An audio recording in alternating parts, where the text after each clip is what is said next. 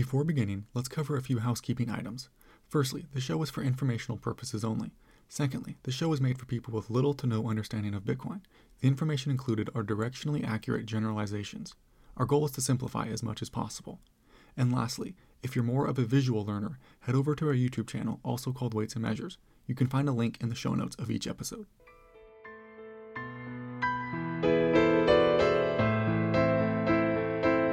Welcome to the Weights and Measures podcast.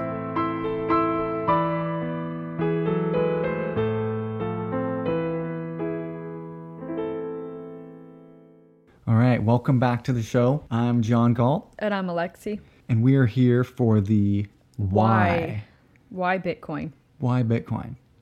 Is that your first question, just right off the bat? Yeah. All right, so why Bitcoin?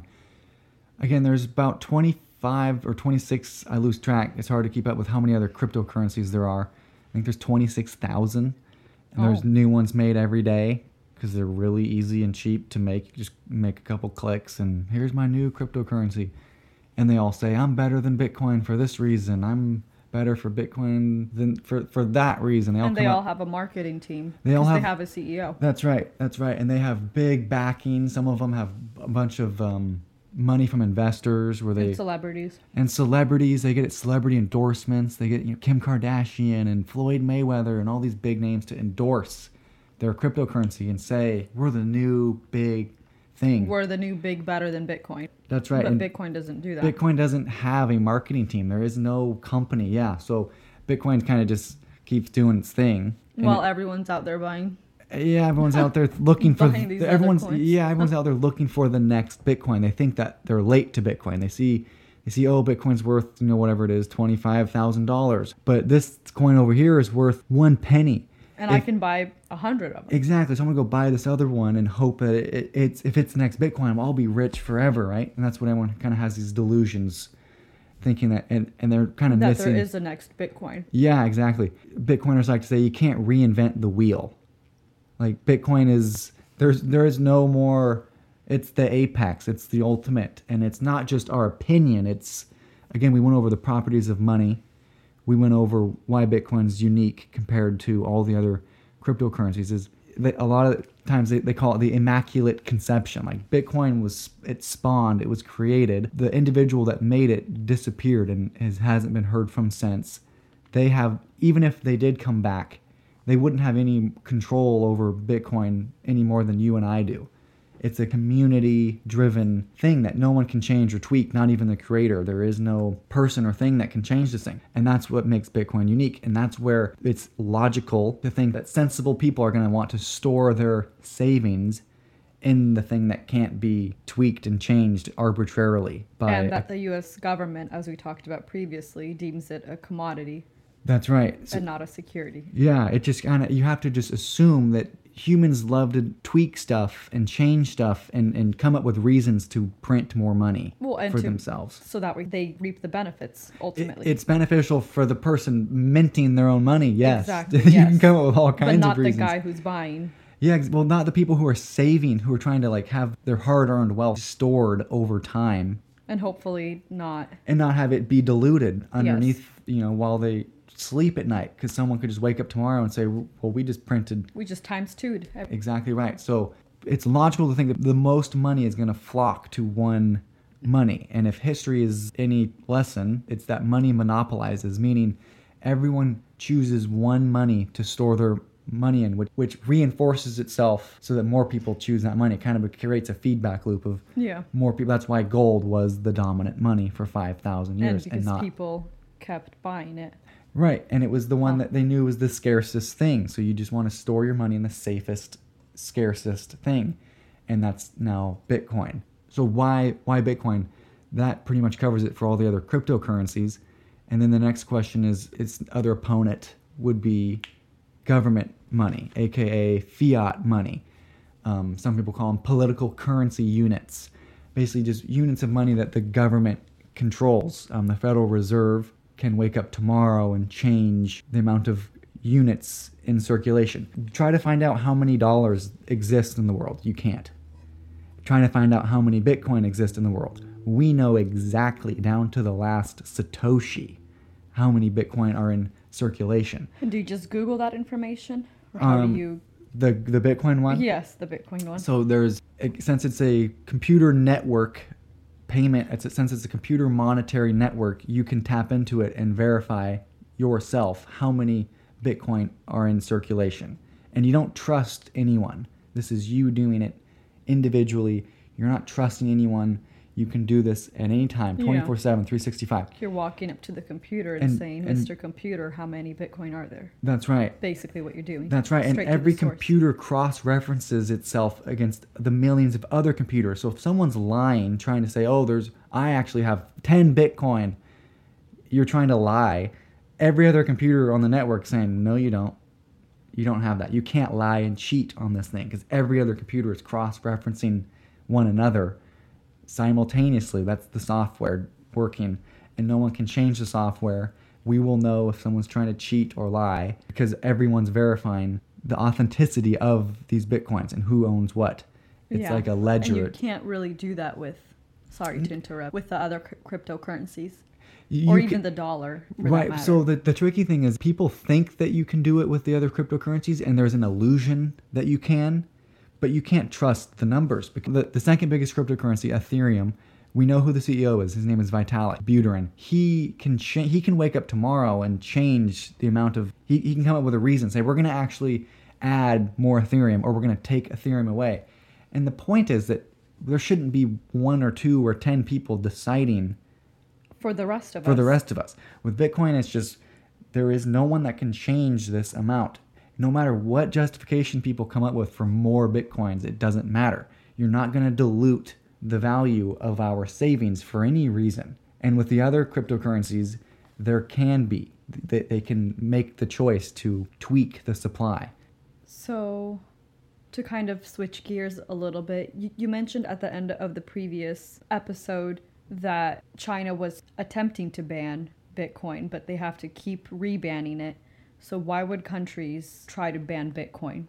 Yeah, this is a fun one. So why ban Bitcoin? Why ban Bitcoin? Yeah, simply because governments like to have control over the money supply. We're not anti-government, just nope. Heads up. That's right. We're neutral. We are fans of law and order.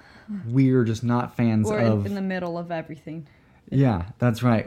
I just want to live in peace. We want to live in peace and have a money that can't be devalued. We would like to go purchasing power is great. Yeah, and have a savings account that isn't going to just dissolve. How can you plan 20 years down the line if you don't know what your money is going to be worth? If you don't know if your parents are even going to get a 401k. That's right. So everyone's pension funds and 401ks and Social Security, there's no promise or guarantee that that's going to be worth anything when you get it. Like, you might be handed $100,000 or $1 million 20 years from now, but what if a loaf of bread is $500?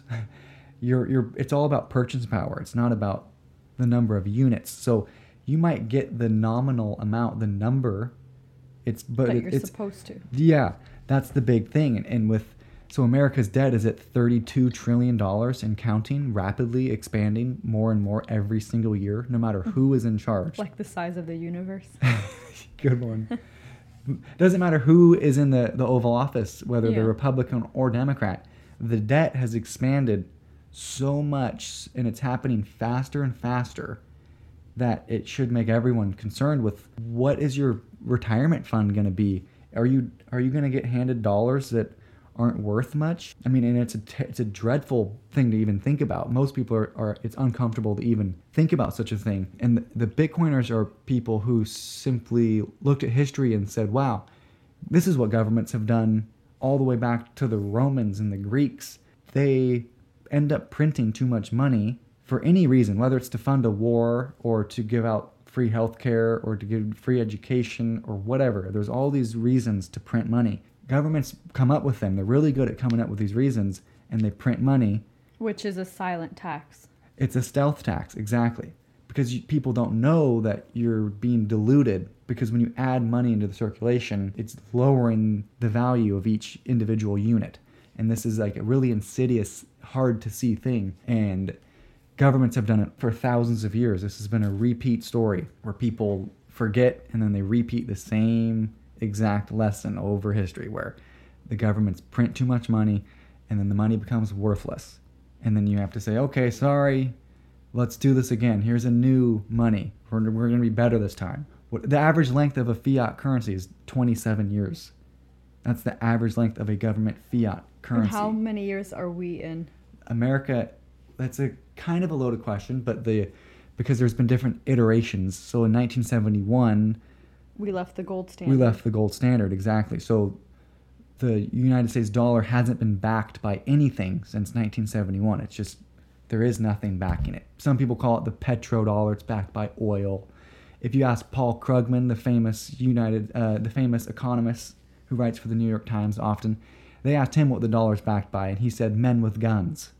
Okay. Meaning our military is the biggest. I was going to joke and say wars, but that's eloquently put, yeah. Yeah, it's just, we're the safest bet because people all around the world just want to store their money in something that's safe. So you just choose the biggest military. It's a pretty logical thing to do. Yeah. If you don't have access to anything better. You're still trusting America.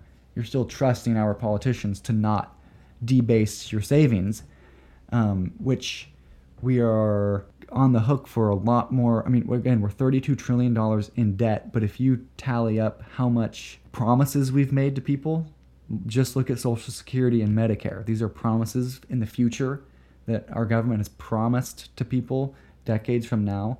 It's over $170 trillion worth of promises. Are we going to pay that to people? These numbers the human mind can't comprehend how big these numbers are. They're kind of just numbers on a screen. But it should make you wonder, what is that going to do to the value of the dollar? How much dollars, does money grow on trees? Can we print this infinitely?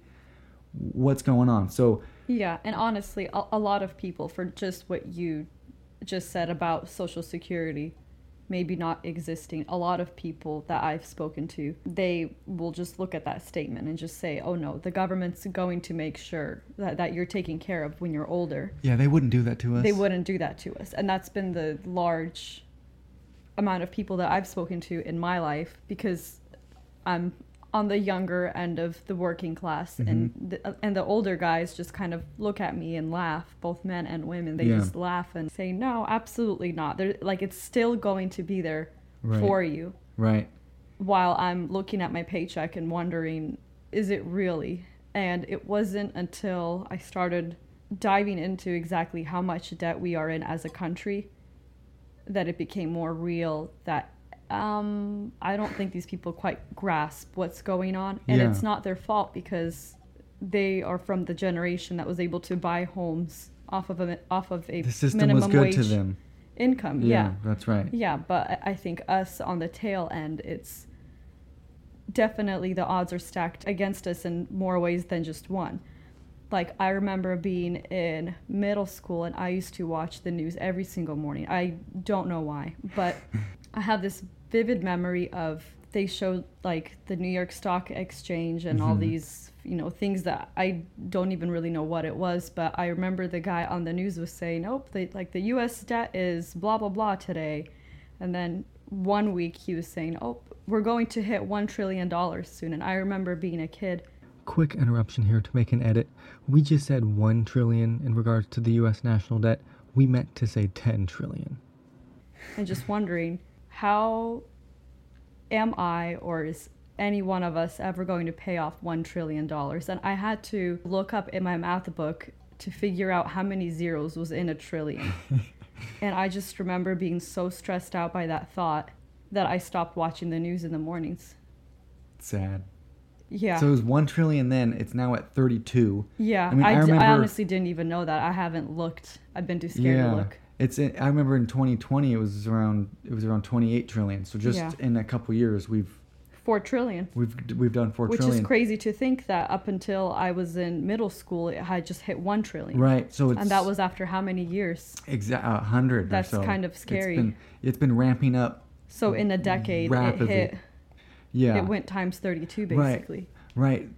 In regards to Social Security, the official budgeting office of the United States is saying that it's going to be broke in 10 years. That's official. That's not a conspiracy theory. That's the official account of the budget office of the United States government is saying in 10 years, this thing is going to not have enough money to pay out to people. Which makes me worried about people that are retiring today or tomorrow. It's an awful, awful thing to even think about, yes.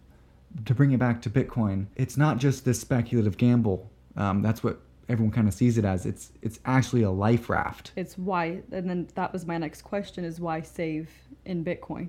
In a perfect world, we wouldn't have to be speculative gamblers. We wouldn't have to be making this bet, but in a perfect world, we wouldn't have our savings being debased. Retirement age increased. And retirement age increased. Health of overall population decreased. It's forcing people to look for alternatives, and that is why. So Bitcoin was born during the 2008 financial crisis. Bitcoin was born out of that, and it was a nod to basically the recklessness of governments with their currencies. Like, you can come up with reasons and moral justifications for printing money, but the unintended consequences of it down the line are you steal the savings of your population. And it's a dreadful, dreadful situation. But it's either that or just complete. So that's the thing, is they always What's say... the alternative? They always say, well, if we didn't print the money, it would have been worse. And that's kind of a cop-out. There's a lot of economists who, in times in history when you didn't have the ability to do that, the recovery is quick because you just kind of get rid of the problems and people start again. I mean, human prosperity and human progress marches on. Yeah. You don't need these... I mean, when gold was... Again, we had the gold standard for 5,000 years where countries had to use gold. You didn't have a central bank printing money saying, oh, if we didn't do this, we would be way worse off. You just had humans buying and selling. Kind of self-managing. It was self-managing. Which is much like Bitcoin. So Bitcoin isn't this new crazy thing. It's actually restoring us to what humans have done the majority of our existence, which was use a hard money that can't be printed by a government. So it's like electronic gold. It's e-gold, that's right. Electronic gold, digi-gold, there's all kinds of fun names. And just because it's called Bitcoin, people get caught up on the semantics of it all. It's just information that is scarce. It's the first time in human history that there's a digital thing that can't be replicated and duplicated infinitely. Before Bitcoin, you could copy and paste anything infinitely. There was no such thing as digital scarce items. It didn't really exist before Bitcoin. So for why Bitcoin, there's all those reasons we just listed, and the last thing I'll hit on is censorship resistance, which right now the United States dollar has, and the U.S. government has a payment system called SWIFT. It's an acronym. I can't remember what it stands for, but SWIFT is what the rest of the world uses to facilitate trade. So if you're in Japan and you're buying oil from Saudi Arabia, you use dollars on the SWIFT payment system. Okay, I just looked it up. So it stands for Society for Worldwide Interbank Financial Telecommunications Network. Okay, so that's what SWIFT stands for. Yes. That's what the whole world, most of the world uses to do trade with one another. The problem that's been happening recently is that we've been doing what's called weaponizing the dollar. We are weaponizing the SWIFT payment system, which means rather than attack you or punish you... So by we, you mean Americans? The United States government. Whoever's in power can decide who can gain access to the SWIFT payment system. So if you do something we don't like let's say invade a country, or you stop selling, or you raise the price on oil, or anything that America deems we don't like it, we can just say you're no longer allowed to transact on the SWIFT. You can't sit with us. You can't sit with us anymore. You have to go sit over there in the other corner. And the other corner has no way to really do international trade. It's much more challenging. You have to trust less than ideal countries. It's kind of just, it really screws countries up. And have they done this with other... didn't this happen in the United States where arms and gun manufacturers got kicked off? Yeah, so the SWIFT payment system is an international one, and that's where we can decide which countries get access to facilitate trade, and we can do sanctions. We can issue more taxes on you if we don't like you, Oh. which we're doing more and more. Yeah. In Wait, we countries- are currently doing more and more? Yeah, like Okay. for instance, Russia, we kicked Russia off the SWIFT payment system the second they invaded Ukraine. And there's many other examples of us doing that to countries. That was just the most recent one. But then, yeah, the thing you just mentioned here in the United States, there was something called Operation Choke Point, which was our government basically telling all the banks and payment processing companies like Visa, MasterCard, PayPal, Venmo, that they can't give banking access to certain industries that they didn't like. And there was a handful of them, like weapons manufacturers, ammunition manufacturers, people who made guns, marijuana industries, adult work, adult film.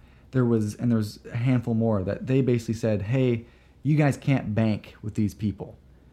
And the problem, you could come up They with... tried to make sex work bad. Yeah, that's right. They said no funny. no banking access to these... Interesting. But to the oldest job in the world. Yeah, that's right. And you can come up with reasons, Yeah. Justifications or Of course. morals, ethical reasons to not Yes. give. But the point is, you're just picking and choosing who can use banks Yeah. and who can't. Because Like, let's what say, if they wake up and they say, hey, or a new president is voted in and he has different views than the previous one. Imagine if a different Yeah. person came in and he said, I'm not going to let Planned Parenthood have banking access. I mean, so you can start to see where yeah, it can get reversed on you. And now we're just letting politicians decide who can bank and who can't. yeah, The Bitcoiners are, and let's say the humanitarians, are under the impression that it's a human right. Everyone Yeah. should have banking access. We shouldn't have... regardless if I agree with what line of work you're in or not. Exactly. Exactly right. Yeah. So I can be deeply passionate against doctors or hospitals, but Yeah. they should be able to bank. Right, that's right. And it just shouldn't be up to human discretion to basically choose who can do it. So Bitcoin was made to be censorship resistant, meaning you can't tell me who I can and can't send Bitcoin to. I could send Bitcoin right now to someone in Iran or in North Korea or in Uganda or in Iceland, and I can do it I don't need to ask for permission from anyone. And that is going to become more valuable as people realize that this thing can't be... Yeah. It's censorship resistant. The other crazy example that's worth pointing out was the Canadian truckers. So during COVID, there was this huge fiasco. A trucker strike. The trucker strike. It was a protest where a bunch of the Canadian truckers and population of Canada drove to the capital protesting the COVID lockdowns. And I'm not saying I agree with them or not, right? I'm just pointing out that the Canadian government retroactively went and found people who attended it and froze their bank accounts. And they monitored who sent money to the truckers and supported them. They froze their bank accounts as well. And this highlights that just because these people were doing a peaceful protest, I mean, they were honking in the middle of the night. They were honking loudly. Yeah. They weren't doing any There probably violence. were no houses in sight.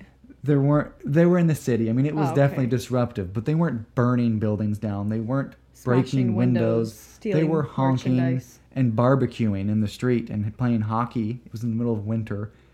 So it was a peaceful protest. I don't think that's an extreme thing to say. And the government literally said, we're going to freeze all your Yeah, bank not accounts. only you, but those that supported Those that you. supported, yeah. So let's flip it, because maybe you hated the truckers, maybe you loved the lockdowns. Okay, that's fair. Let's reverse it though, and say it was something that you didn't like, or that you wanted to protest a war overseas, or come up with any example, and you wanted to go protest something that your government was doing, which we should all or be. say if you wanted to send money to Ukraine and the government woke up tomorrow and said, That's right. we don't like that. That's right. So now they freeze. They could freeze your bank account. With Bitcoin, the big why of Bitcoin is that you don't have this problem anymore. You just have people who can transact Yes, privately. privately without anyone telling them. It's the same as meeting someone on OfferUp or And handing them Craigslist cash. and yes. That's right. You can't get your money back once you leave the parking lot. That's right. That's right. And then the big last point I'll make is governments are all announcing across the world. They're all doing these what are called pilot programs. They're testing the next iteration of money. They're going to move to what everyone refers to it as a CBDC, which stands for a centrally banked digital currency. It's basically the government's version of Bitcoin, but it's one they have control over. They can monitor and they can decide who has Yeah. what money. And this sounds, maybe that's what people are comfortable with because they trust. It's just what we're comfortable with. It's what we've all lived and we under. trust the government. Yes. We think they're great. But let's say the government suddenly says, I mean, they can come up with anything, any reason, You have brown hair. and say, we don't like people with brown hair anymore. Or we don't like people going to Planned Parenthood. Or we don't like people who make guns. And if you bought a gun in the last year, we're going to freeze your account. And we have complete control over this. It doesn't take a lot of imagination to see how that can become Yeah. weaponized against a population. Because just because there's someone in the Oval Office today that you like, it doesn't mean that tomorrow will be the same.